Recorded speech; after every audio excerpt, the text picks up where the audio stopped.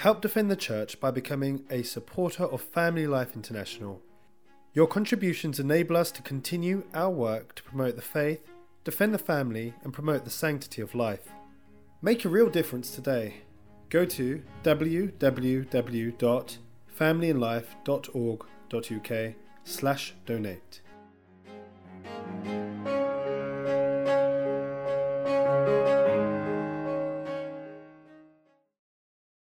The Lord be with you. A reading from the Holy Gospel according to Mark. The disciples were on the road going up to Jerusalem. Jesus was walking on ahead of them. They were in a daze, and those who followed were apprehensive. Once more, taking the 12 aside, he began to tell them what was going to happen to him. Now we are going up to Jerusalem, and the Son of Man is about to be handed over to the chief priests and the scribes. They will condemn him to death and hand him over to the pagans, who will mock him and spit at him and scourge him and put him to death. And after 3 days he will rise again. James and John, the sons of Zebedee, approached him. "Master," they said to him, "we want you to do us a favor." He said to them, "What is it you want me to do for you?" They said to him, "Allow us to sit at your right hand and the other at your left in your glory." "You do not know what you are asking," Jesus said to them. "Can you drink the cup that I must drink, or be baptized with the baptism with which I must be baptized?" They replied, "We can." Jesus said to them, "The cup that I must drink you shall drink, and with the baptism with which I must be baptized you shall be baptized. But as to the seats at my right hand or my left, these are not mine to grant. They belong to those to whom they have been allotted."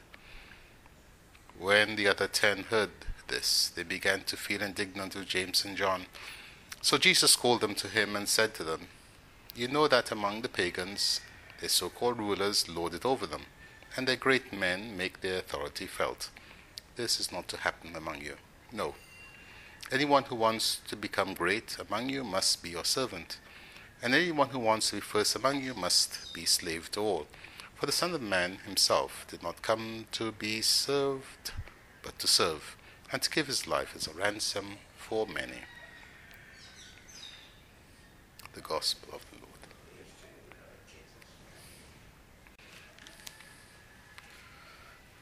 Saint Mark relates how the disciples were on the road.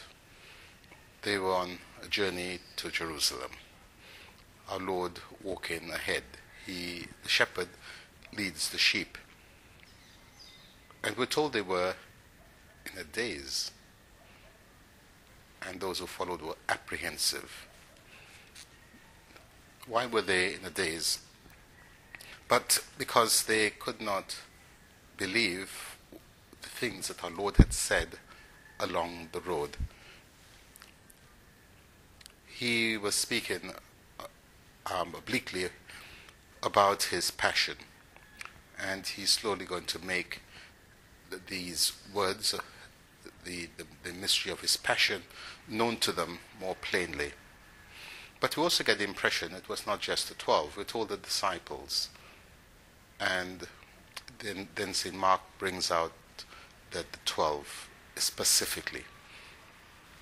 They were apprehensive because they knew of this conflict that existed between our Lord and the authorities. And they were perhaps wondering, how could they, so few, be able to overcome the many? And so with this disturbance of soul, our Lord again calls the 12 to him, once more taking the 12 aside. He began to tell them specifically what was going to happen to him, so they would understand that he went willingly to his passion, that it was not something that befell him because he was unable to prevent it, but that it was the providence, the divine decree working itself out. And so he says, now we're going up to Jerusalem, and the Son of Man is about to be handed over to the chief priests and the scribes. A bleak warning to what Judas would do, because it is through Judas our Lord is handed over to the priests. They will condemn him to death. This is the work of the priests. They are the ones responsible for sacrificing the Lamb of God. They had done so for the centuries in the figure of the animal. But now the fullness of time had come. They would offer the true Lamb of sacrifice. They will condemn him to death and hand him over to the pagans, so that not just the Jews, but also the Gentiles, the whole human race, would be involved in offering the supreme sacrifice that takes away our sins. But there's great cruelty in how this is done. They will mock him and spit at him and scourge him and put him to death. So human nature, motivated by the ancient enemy, for that's where the malice arises, will do all that it can. They will attempt to put life to death. But life, in fact, would conquer death, for after 3 days he will rise again. And so these mysteries our Lord speaks of, but the disciples are still focused on worldly things. And so 2 of them, James and John, who had been specially chosen by our Lord and shown many marks of affection, they were present, for instance, at the raising of the little girl and on the Mount of Transfiguration. Their issue was with Peter, whom the Lord showed a special love for. And so they approach him, hoping that they may outmaneuver Peter. Master, they said, we want you to do us a favor. The Lord knows full well what they intend, but he wishes to make them state explicitly what it is. Give us power. Allow us to sit, one at your right, the other at your left, in your glory. But our Lord hadn't spoken of glory. He'd been speaking about his passion. He'd been speaking about disgrace and humiliation, scourging and death. And yet they think of glory. Again, being earthly, they probably thought that he would reign in glory, and then the evil things would befall him. And so they were hoping to capture some of that glory before it was all lost. In a sense, they were going down the same road that Judas himself had gone. For he, seeing that everything was lost, humanly speaking, he decided that at least he should capitalize on something. And so he must make some money out of this fiasco. It's such a dangerous road not to place one's full trust in God. So the Lord responds, you do not know what you are asking. For the glorious throne which he had ascended and to which they aspired, he says, is not his to give. And even before that, it has to be merited. And so he asks about this. Can you drink the cup that I must drink? Be baptized with the baptism with which I must be baptized. For it is only by his sufferings that he would attain to glory.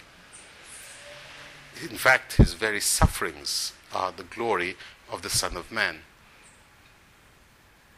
As our Lord himself said, a man can have no greater love than to lay down his life for his friends.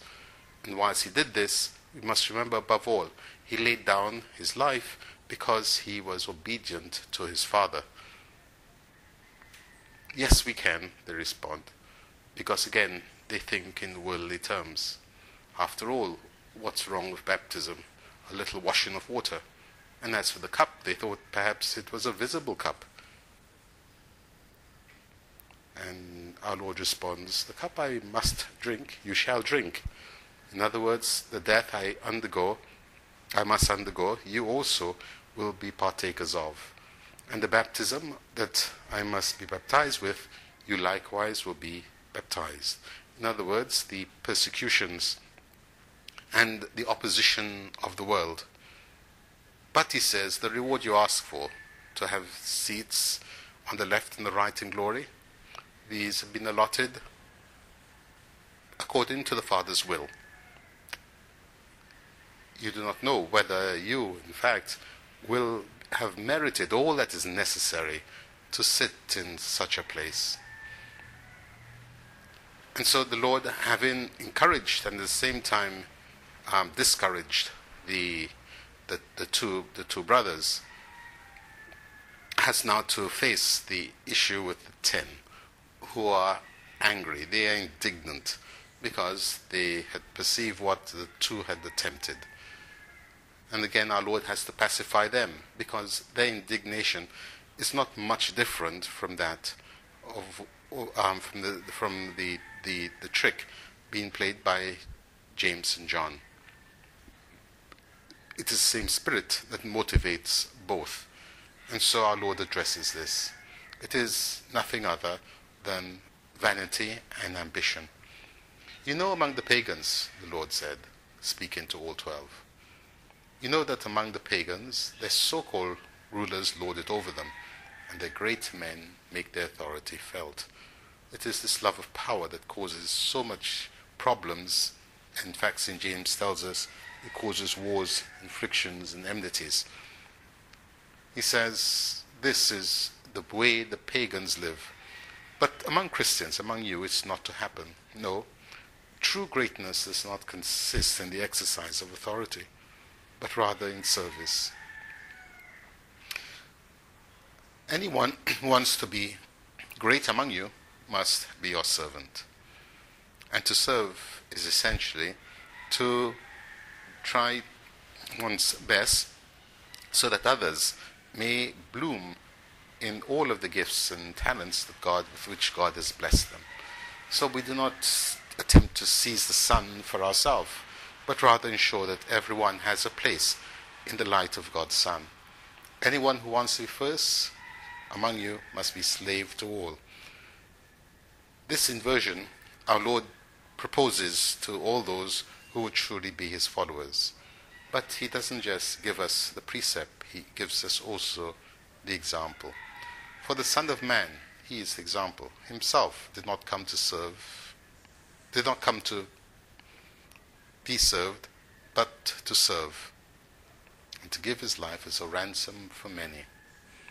And here we have the nub of it, that the Lord of glory came as a servant, and more than that, to give his life as a ransom for many, not for all, but for the many who would believe.